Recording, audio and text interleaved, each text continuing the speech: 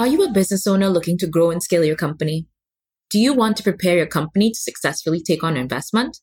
Start by taking the Become Investable Digital Scorecard Assessment. In less than 6 minutes, you will have information identifying weaknesses in your business model and receive advice on how to address them. Developed using the signature BI methodology, the scorecard assesses your business based on 6 key investability metrics and provides a comprehensive report to show you how to build a more investable business. Go to becomeinvestable.com/scorecard today to start your journey to investability.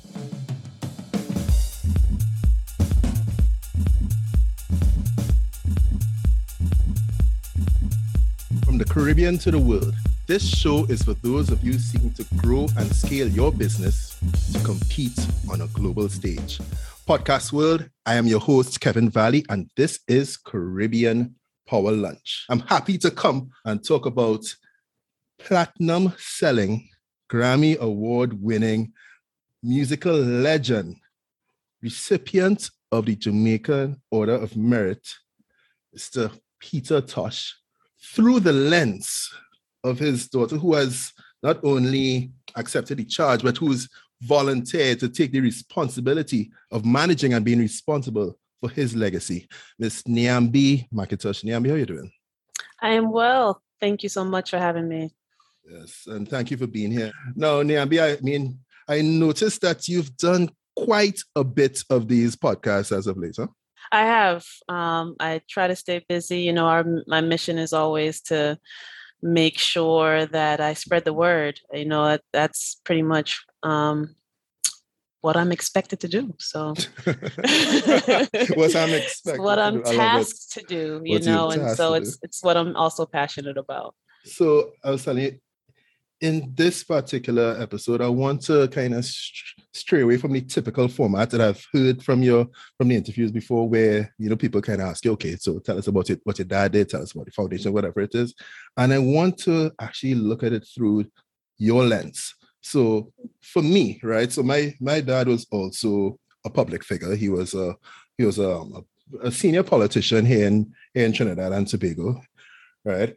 He passed away in 2011 when I was around 24. So, I mean, if you do the quick maths, maybe you could decide how old I am. I understand your dad, he would have passed in 1987 when you were around 5 years old. So, I mean, you would have been a child at the time, right? So how does that mean for you growing up, you know, learning about the legend of a man that your father was, you know, trying to really, you know, grapple hold of it? And yeah, just mean...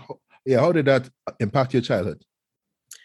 You know, as a child, you kind of get used to just the presence not being there. You know, I think, you know, when you lose a father at an older age, it's very, very different. And so I think it's a lot more fresh as far as wounds go. So for me, I think that the understanding of like who my father was and the deficit that existed in my life didn't come until I was older, because I don't really have any memories of him. And so I just knew I was growing up with my mom, and that was the normal for us. And, you know, we listened to his music, and I can't say that my mom, you know, sat us down often and was just like, your father this. And I don't think a lot of parents don't often do that. It's just that, you know, they go to work, they taking care of you, they're making sure you're fed and in school. And so it wasn't until I got a lot older when I started to think a little bit deeper about really who my father was and what he stood for. Right. Yeah, because I mean, I understand you would have gone on to do a bachelor's in engineering and stuff, right? And so, I mean, I guess I'm trying to map out, so how did that pivot happen to get to you, you know, just essentially dedicating your career, well, at least your career, your working years to managing his estate and you know, managing the legacy, right? So you would have done your bachelor's in engineering, and then I could kind of see the pivot when you would have went on to do a master's in education some years after that. So can you just kind of talk us through that switch, that period? Well, I think the backdrop is, born in Jamaica to a mother who's from Boston. And so we lived in Boston for a few years before we moved back to Boston, where a lot of my maternal side of the family lives. And so I grew up very much Boston. And it was, what I grew up, we called it the hood. So it was, there was gun violence, there was gangs, but I never felt unsafe because I was never a target. I wasn't involved in any gangs. I wasn't involved. I wasn't a troublemaker. Right. And so my mother made a point to make sure that my home was safe and peaceful. And so we were able to focus on our education. And so I've always liked to do things with my hand. I'd be opening VCRs and trying to fix things. And that is what I thought engineering was, without any models in my life of what engineering is, when in fact it's really just a technician. So I decided to go into engineering. And then, I think it was only a year in my bachelor's degree, I was like, I don't think I want to do this. It was probably 95% white men, white, boys at the time. And I probably was the only Black girl in all of my classes, and sometimes the only Black person. But I didn't want to, be broke. So I was like, I'm going to finish this and just keep going, because I didn't really know what else I would do at that point. And so I graduated from Wentworth Institute of Technology in Boston, and then ended up getting a job right out of college. And there I worked with, predominantly older white men. And so I was 21 and everybody else was like 50 plus. And so it was just very, very different for me.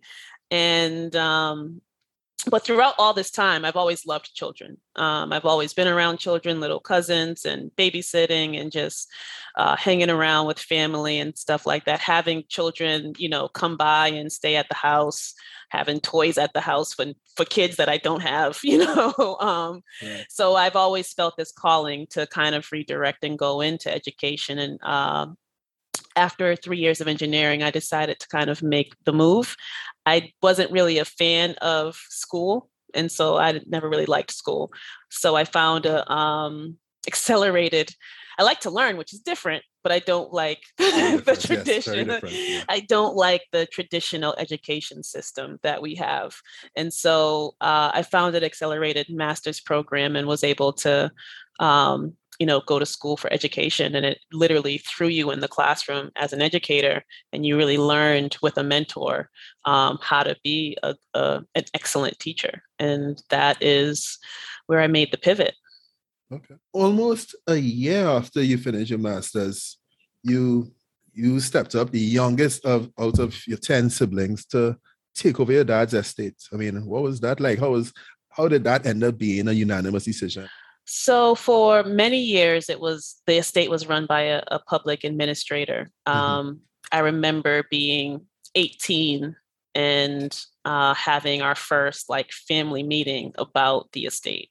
But the conversation was never about the family taking it over. It was just like, here's kind of, you guys are all heirs to this estate. And it was led by a public administrator and a lawyer that kind of assisted us with certain things. And so we just thought that was the norm. And so for, 10, 12 years or so, we kind of just kept things as status quo.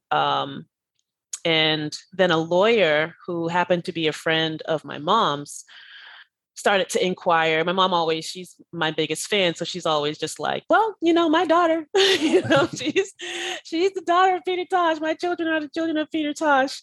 And so she's like, you never know, you got to network. And so she's just always sharing. She's humble at times, but once you open that door, it's floodgates. And so she shared with the lawyer. He happened to be a super, super Peter Tosh fan, and just and wanted to kind of know more about just the legacy and how things were set up. And then he kind of questioned, why is, this estate so many years after he's deceased, still run by a public administrator. It should be run by the family. And it wasn't until I had that bit of knowledge that I was like, oh, okay, I didn't know that. None of the family really thought of it. It was never ever discussed. We would have meetings from time to time, distributions from time to time, but that was the extent of it. And so once we started to discuss it as a family, I had, two older brothers that are extremely intelligent. And I think that with some intelligence for men comes some stubbornness. Yes. And so I think that for them, it was a lot of back and forth with maybe it should be, one brother over the other, and a lot of debate about that. And at that point, I just said, hey, what about me? I see that there was a need. I had already graduated from college and figured, I know that if I'm going to do this, I know I'm going to do it with integrity. So I know that my family has always known that about me. And I think it was just, a simple decision, especially having kind of the most education out of the family. Yeah. Yeah. And the thing is, right, also, as like the management of an estate of such an acclaimed artist, that's big business, right? So just earlier this year. So I'm also, career-wise, I'm a business valuator, right? I value companies who are looking to raise capital or sell their business. I've discovered that Prince's estate was actually valued at $156.4 million US just earlier this year. Oh, right? wow. Yeah. So who knows what the Peter Tosh estate is worth, right? Managing the business of your father's estate, a very thriving estate.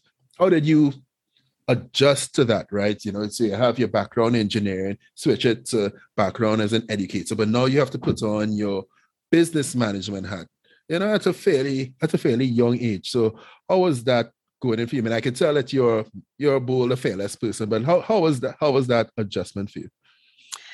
It was learning through the school of hard knocks. It was a lot of mistakes. It was a lot of learning, and that's the only way. I tell people that all the time, and I made a point to let my family know as we went through it, particularly on the other side. I was like, there's only one way to learn this stuff. There's no book, there's no handbook, there's no other, there's very few examples of people that are doing it that we can kind of turn to. There's only one Peter Tosh, and so we started off kind of looking back, because just like every other musician, particularly a Black musician, there's always been places and times throughout their career when they've been taken advantage of. And so we spent a lot of time and money looking back to try to dig up, and fix the mistakes of the past, in the sense of like seeing who owes us money, like digging, and then you find yourself digging through files and files and files, and it ended up taking a lot of time. And after a while, it really wasn't until I got the manager that we have now, Brian Latour, who really started working with us just through being passionate about just working with the family, seeing that it was, me pretty much by myself at the time, with, check-ins with my brother from here and there, but having accountants and lawyers and managers just all benefiting from the estate, where the family wasn't the ones benefiting first. And so he stepped in and was just like, what the hell is going on here? Yeah. And that's when it was just like a liberating kind of feeling to just fire everybody at that time and start fresh. And so you just continue to go and grow and learn. And but it was definitely, I think Brian joined us around 2014. But I learned a lot through that time of just like, figuring out things, taking the first opportunity that comes, because you're like, okay, here goes, movie deal. I guess we sign it, then everyone's telling you, well, this is standard, this is what you're supposed to sign this. This is standard deal. There's no such thing as a standard deal. You set the terms that you want. Those are things that you learn only through time and wisdom. But when you have the wrong people around you only serving their interests, they're just going to try to get you to sign whatever is going to benefit them. And so it took some time and some wisdom to and some growing pains, but I've learned a lot over the years, and I don't regret any of it, because that's the only way that I learn, is kind of going through some things. You can talk about things till I'm blue in the face, but sometimes you just got to go through it. Yeah, I would love to see the Peter Tosh estate be worth multi-millions, probably even, get that $1 billion valuation. And, again, as a it's coming. All right. It's coming. I'll tell you as a valuator that there are two main factors that impact valuation, right? That is growth. So growth of whatever cash flows or revenues you're able to achieve, and risk, anything that could cause negative growth or even volatility in your growth, right? Right. And it seems that, based on what you just shared, that when you came into the let's say management position, that you had a lot of cleaning up to do, right? So you had to remove a lot of the risk, right? Poor systems, poor people, wrong people, whatnot, and then you hit that inflection point where, okay, fire everybody, start fresh. So what I'd love to harp on a little bit more, just for a little bit, because I think it's also valuable for anybody who's listening who may be taking over their family's estate in the creative space. The creative space is getting bigger in the Caribbean and beyond. Very true.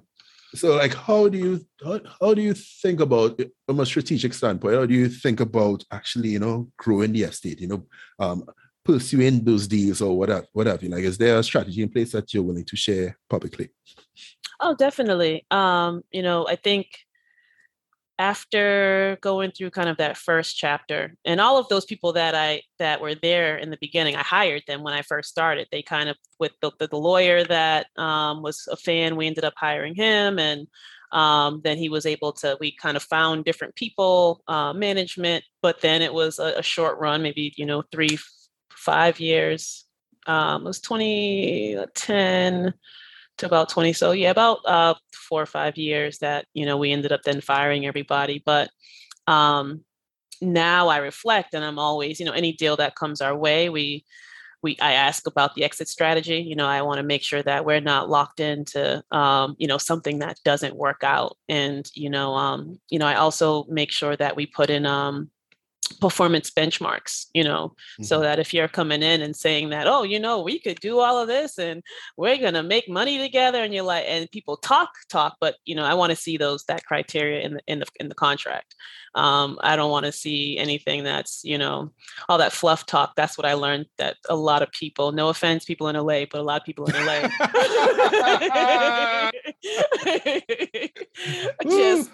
it was just, they were just yes men, that was my team. I don't have any hate against it, but it was something that I learned. You have conversations. It was like, yeah, we got you. And it's just, and then you start, time goes by and you're like, I don't see any action. Like, what is going on?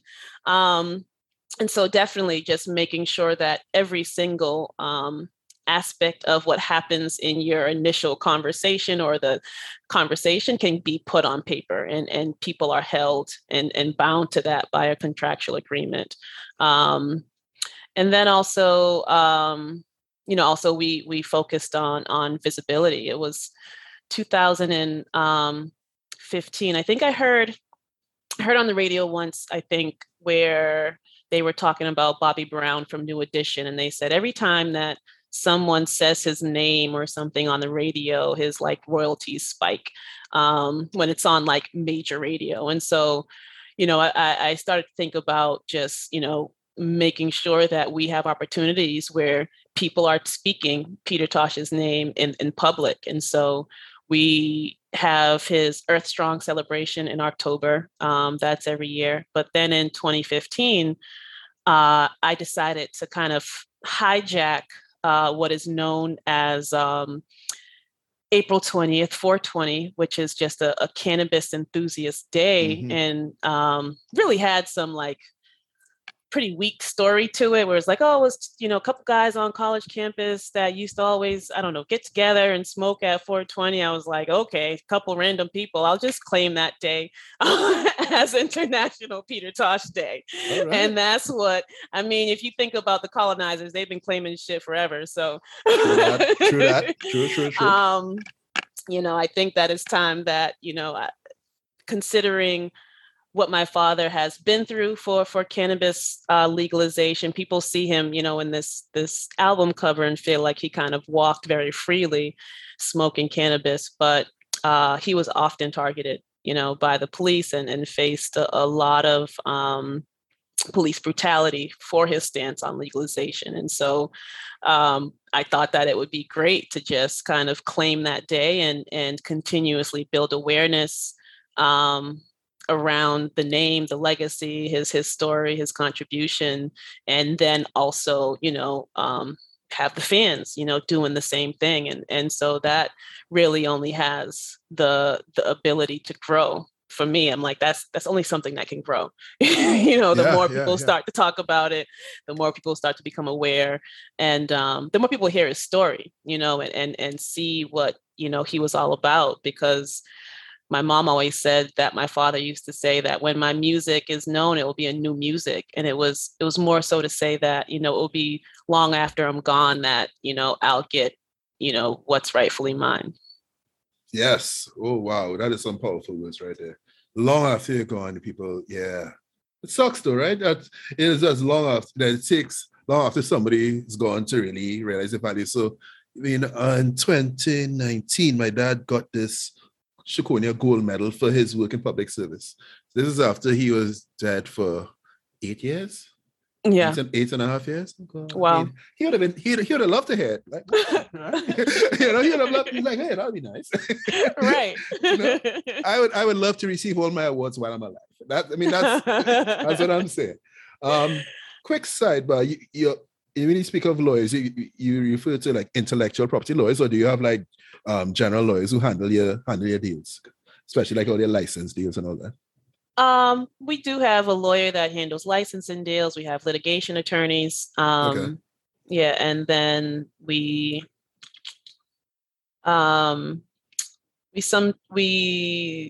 also sometimes have entertainment attorneys, Okay. so that, you know, you can look at just the different aspects. An entertainment attorney will kind of know some of the standards, you know. Yeah. So even though I hate that word, but they can say, hey, well, I represent this client and this client.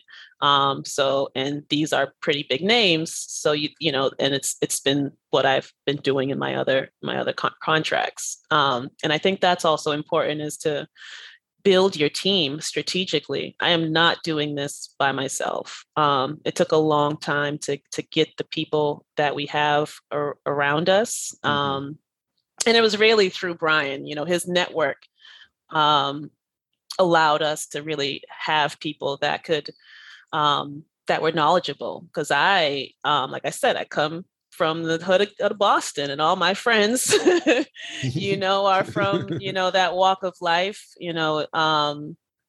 And then on my mother's side, there's not too many that actually graduated college. They've gone through high school. Some of them have attended college, but not too many have gone through college. And Boston's this kind of weird place where you don't have a lot of Black people of color that are, you know, that are doing well. And so you there's not a huge network to kind of grow in, and feel like you can, you know, reach out to different friends and feel like, oh, you know, an entertainment attorney, you know, that's, people are going to call me for that, unfortunately. And so Brian, being, you know, in the industry for over 25 years, represents, you know, working with people like Nas and LL Cool J and tons of others, Def Jam Records. He was able to, you know, say, all right, we're looking for, you know, this person, or, you know, I can get you a web designer. And I remember when I had my old management, well, I fired my old manager. Then there was an interim manager who was also my accountant. And he was trying to get me to pay $20,000 for a website to be designed. And this was in 2013. And so I told him, and he was like, I was like, I think this is too expensive. He was like, well, they've represented companies like Ford and, they design for all of these big corporations. He was like, well, I got them to take half of it off. You can pay half now and half later. I was like, I don't want to pay $20,000 now. I don't want to pay $20,000 later. And so, and I had he tried to belittle me by saying, oh, so you just want a website that's, going to look like it was designed in a garage. I was just like, it is 2014. I'm like, you can find someone who's extremely talented that is charging you absolutely nothing. Or you can find someone that is, that has very little skill and charging you a ton of money. Like there's such a wide range when it comes to, who's available to offer you creative services. Right. And so I was like, for you to just belittle my intelligence, and say, oh, my skill, you're just looking for some cheap bullshit to be put together. I had to I'm like, see, this is where you get fired because you don't respect me. This is where you get fired, man. That's $20,000 bill. Because now not only am I paying you an hourly rate to try to find these deals, you're bringing me bullshit. So I'm paying you an hourly rate to bring me $20,000 proposals. That's not going to work for me. That's only serving you. And so, like I said, that was the point in which, they got fired. But there's so many aspects of kind of, especially running an estate. There's also the family aspect, it's 9 other Jamaican family members who are accustomed to, getting money at a certain time. And, my mom, I could say, her mother and my grandmother on my mother's side was very much about family. And so that was something that I kind of took with me in running the estate and making sure that I build the bond. Like we are, although, we have different mothers for my siblings, I made a point to I don't even use the term half sibling, I just say, yeah. And so I made a point to make sure that when we do get together, for an event or what so have you, we're also connecting as family and building a bond, so that even though that I am all the way in the United States and some of them are in Jamaica, one is in Belgium, we always stay connected and know that comes first. Everything I do is for my brothers and sisters and my nieces and nephews. Would you say that you apply the same management and business strategy principles that you do for the estate to the foundation? Yes, I say that this is a joke that I say between Brian, the manager, and then Akeda, my niece, and also the executive assistant. I said, we are a 3-person conglomerate. I'm, the visionary who's just like, hey, I want to have a foundation, and not knowing anything about how to run a foundation. Also still learning through the School of Hard Knocks, but still just pushing through and saying, all right, step 1, you file the paperwork, 501c3. And so that still is the same process of, getting the right people in place to make sure that you can be successful, and learning through the School of Hard Knocks, seeing how things are done and trying your best at it, but also building partnerships. I think that's where you find people with the skills that you need and create opportunities that are mutually beneficial. Yeah. So what sort of partnerships have you guys built? Well, with the foundation, we've partnered with Minorities for Medical Marijuana. This is one of the largest minority member organization within the United States that's geared towards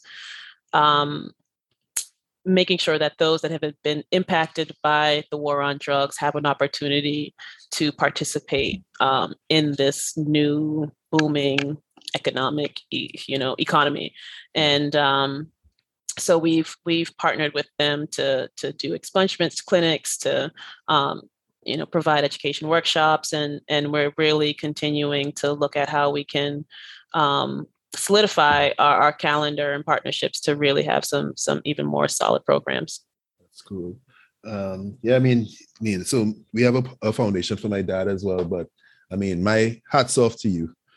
My poor niece, we actually, we say, all right, you run it. I mean, I'm on the board and all of that, but my nieces do most of the legwork and they do an awesome job. So yeah, my hats off to them. But another big initiative that was big to Dad, and which is a big part of what we do in the foundation, is youth mentorship and youth advocacy and all of that. And I see, similarly with you guys, you have the Can't Blame the Youth initiative. Can you just tell us about that a little bit?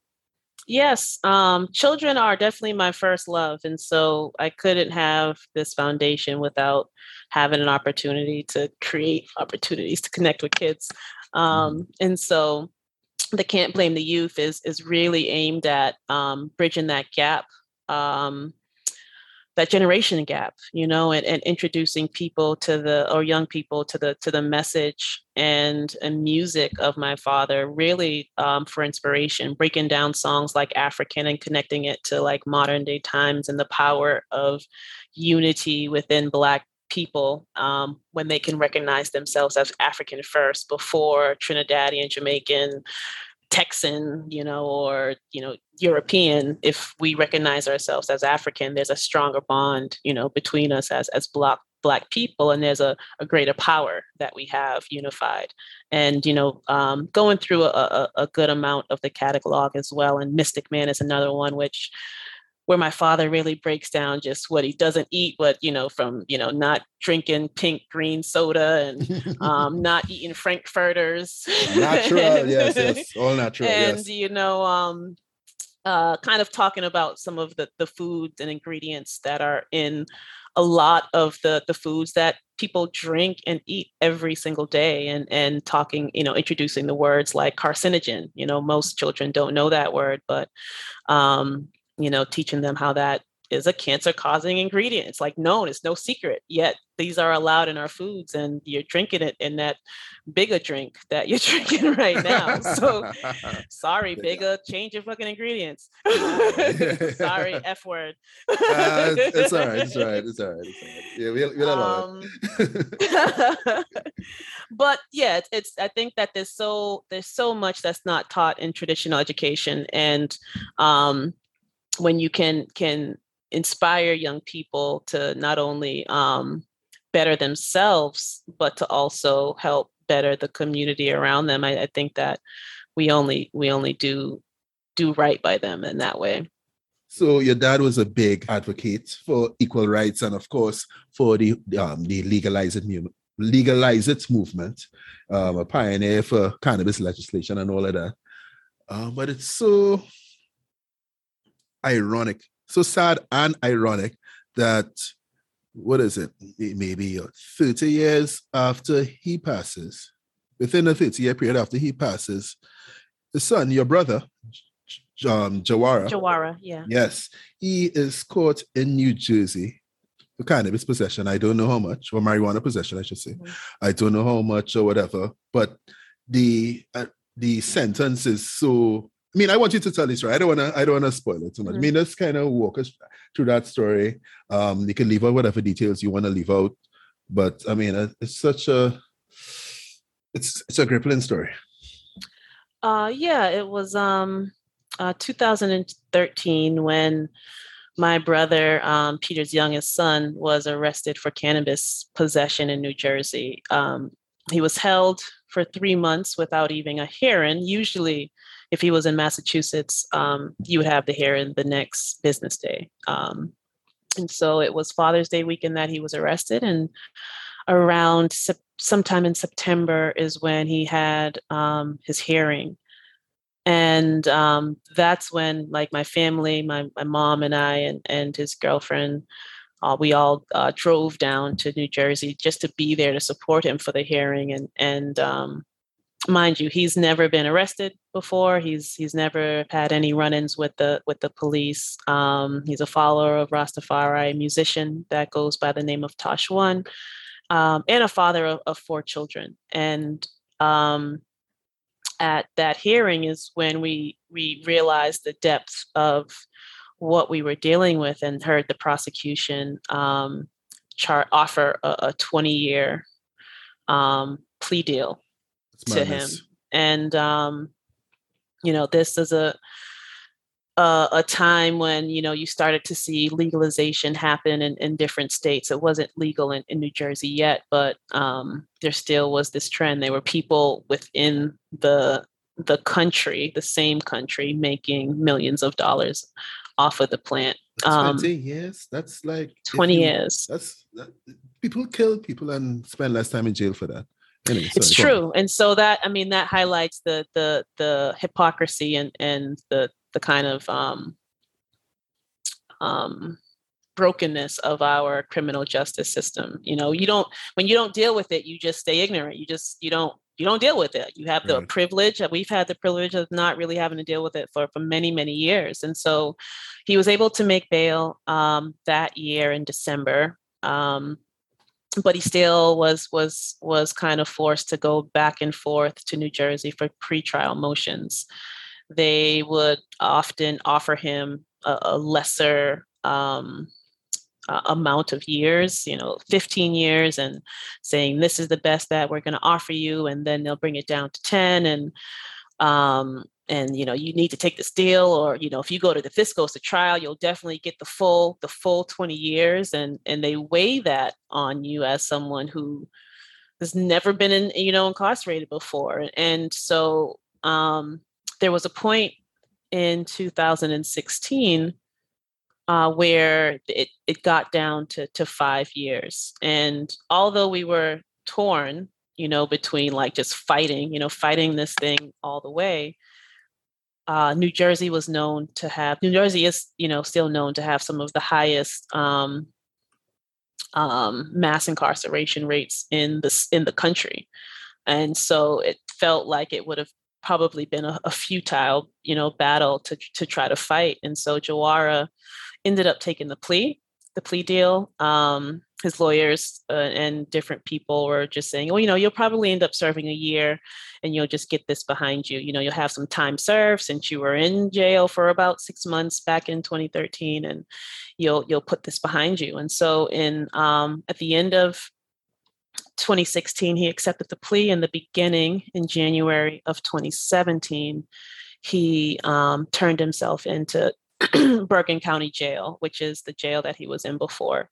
And after a month of being incarcerated, I remember getting a call from my mother, actually, who was very kind of frantic on the phone, and she was crying. She just was like, Niambi, there's a doctor on the phone, and he said something about Gamal. I don't know. And she's just crying frantically. And the doctor says to me, hi, I need to perform a life-saving medical procedure on your brother. And he's been attacked, by another inmate.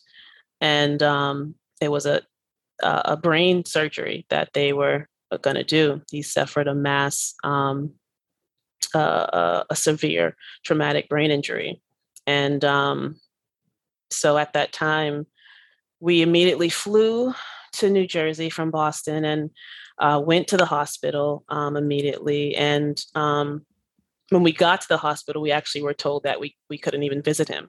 They said he's a ward of the state, and you have to contact the jail to get visitation, which is crazy to think that, he's this like fun-loving, peace-loving, larger-than-life. If you Google him, Jawara or Tosh One, you'll see videos on YouTube. But he's the type of person that, everyone knew who he was in there because he's a singer. He's a performer, just born that way, center of attention type of thing. And so we called the jail, and they allow us, visitation. They make a point to say, we don't normally allow visitation, but I think that it's really because of who our dad, is, why they made an exception, probably just concerned about negative press, because that's immediately what we would have, did right after. And so we walked into the surgical ICU at Hackensack Medical Center, and we saw Jawara. He had, half of his locks shaved off. He had, his nose was broken with a bruised up, and his face was swollen. He had tubes down his throat. He was connected to oxygen, literally fighting for his life. And he had a handcuff on his ankle, as well as correctional officers that were surrounding him. And it just was mind-blowing to think that anyone could be in this situation where they're fighting for their life. And it's correctional officers who are, just provides watching them. That's just negative, energy right there. And you don't have the right to have your loved ones to hold your hand, to uplift your spirit. It was crazy. And that's actually the time that I quit teaching. It was at that very moment that I said, I have a bigger purpose. Mm-hmm. And unfortunately, although he did, we were able to bring him home and to Boston, and he stayed in the hospital for 500 plus days. We brought him home to our home, and my mom and I cared for him. But in 2020, he did succumb to his injuries and passed away. All of this stemming from some marijuana possession.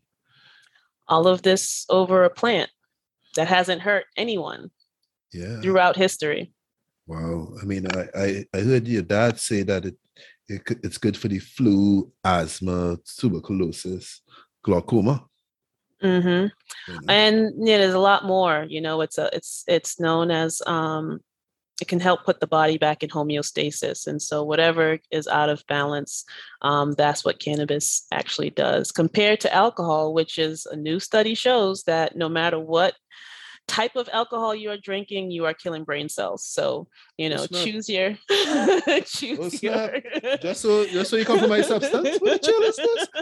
I'm just saying we could might want to choose our vices a little bit, smarter. I mean, I don't mind a drink or two, but I understand. You just think about how we have this, this relationship with alcohol and wine, and then a lot of us just due to misinformation and propaganda have a completely separate understanding and relationship, and a lot of judgment that we put on, I'll have my glass of wine, and no, I'm not, and I hear this from everybody, but they have this, because of just the way we're brought up. There's but I don't smoke, People, I don't do that. I'm too good for that. And so it's interesting, that we live in this time, and I think there's a lot of awakening that has to happen just for all of us, particularly us as Black people, because everything that we know to be true has come from colonization. Everything that we accept as normal, as the ideal, is Eurocentric. And so I think it's very important that we recognize, not even just cannabis, a lot of the plants that we've used throughout history to help heal us and uplift our spirits are still there. And a lot of times it's those plants, particularly in times of a pandemic, or when you're sick, or when you're dealing with things that can heal you. It's a health crisis right now, cancer and so many other diseases, heart disease. I could go on a tangent. You had me at homeostasis. I'm thinking, all right, maybe I need to try more cannabis. Maybe I'm going to try more cannabis. Yeah, it's something that we have to learn to do. Many of us have done it incorrectly. A lot of people will drink alcohol and smoke, whether it's at a party. That's the way I was introduced. You go to a party, people are passing you drinks, and people are, passing spliffs around or whatever. And but when you when you drink alcohol, you dehydrate yourself, and then you smoke, you're kind of compounding that. It's your so now you're just extra dehydrated, and that's usually where a lot of the hallucinations and the nausea and the paranoia kind of set in, is when you're just not using it responsibly. And so there's ways in which you kind of learn and titrate up to kind of have a better experience. I have to ask, I'm asking questions. I have to ask. So how do I do this properly? How do I properly consume cannabis? Well, now there's so many things on the market, from edibles and tinctures and bath salts, but I still recommend the traditional flower, rolling up a spliff, because to start, I think that that it hits the bloodstream a lot faster, so you're able to control it. You take one hit, you wait, you'll usually fail it after time. That may wear off at a certain time, and you're able to kind of control your high. When you eat edibles, it takes a while before it gets broken down, by the liver and all your digestive system. And then, hour later, because you done, popped, a whole brownie in your mouth, or I know half of a whole tray, because it tastes good. Now you're up in, Pluto somewhere, and you have no idea how to get back down. You're horrified, So well, I wasn't horrified.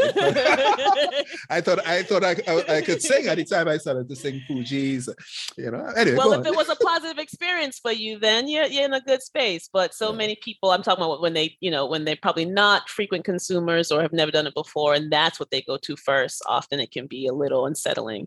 But if you're in, a safe space, I think that's always a good way to be. If you're around people that that you're safe with, family, friends. I don't recommend having any responsibilities. First, like, if you want to do anything, depending on, it depends. I consume to work out. I consume, when I want to get some work done. It can help me focus at times.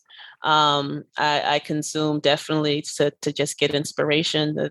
This responsibility of carrying on an estate also has many creative aspects that are needed. And sometimes I find myself, looking inward for that spiritual guidance. I could definitely say it helps. It helps many kind of connect with that higher power. And so there's a reason why Rastas have recognized it as a sacred plant. It balances out the life holistically, and to be spiritually healthy is to be happy, and is to be healthy physically. So it's all connected. Okay, I'm with that. So let's go back to the Justice for Jawara movement. So how is the progress with this been, and what would you say you guys have achieved so far?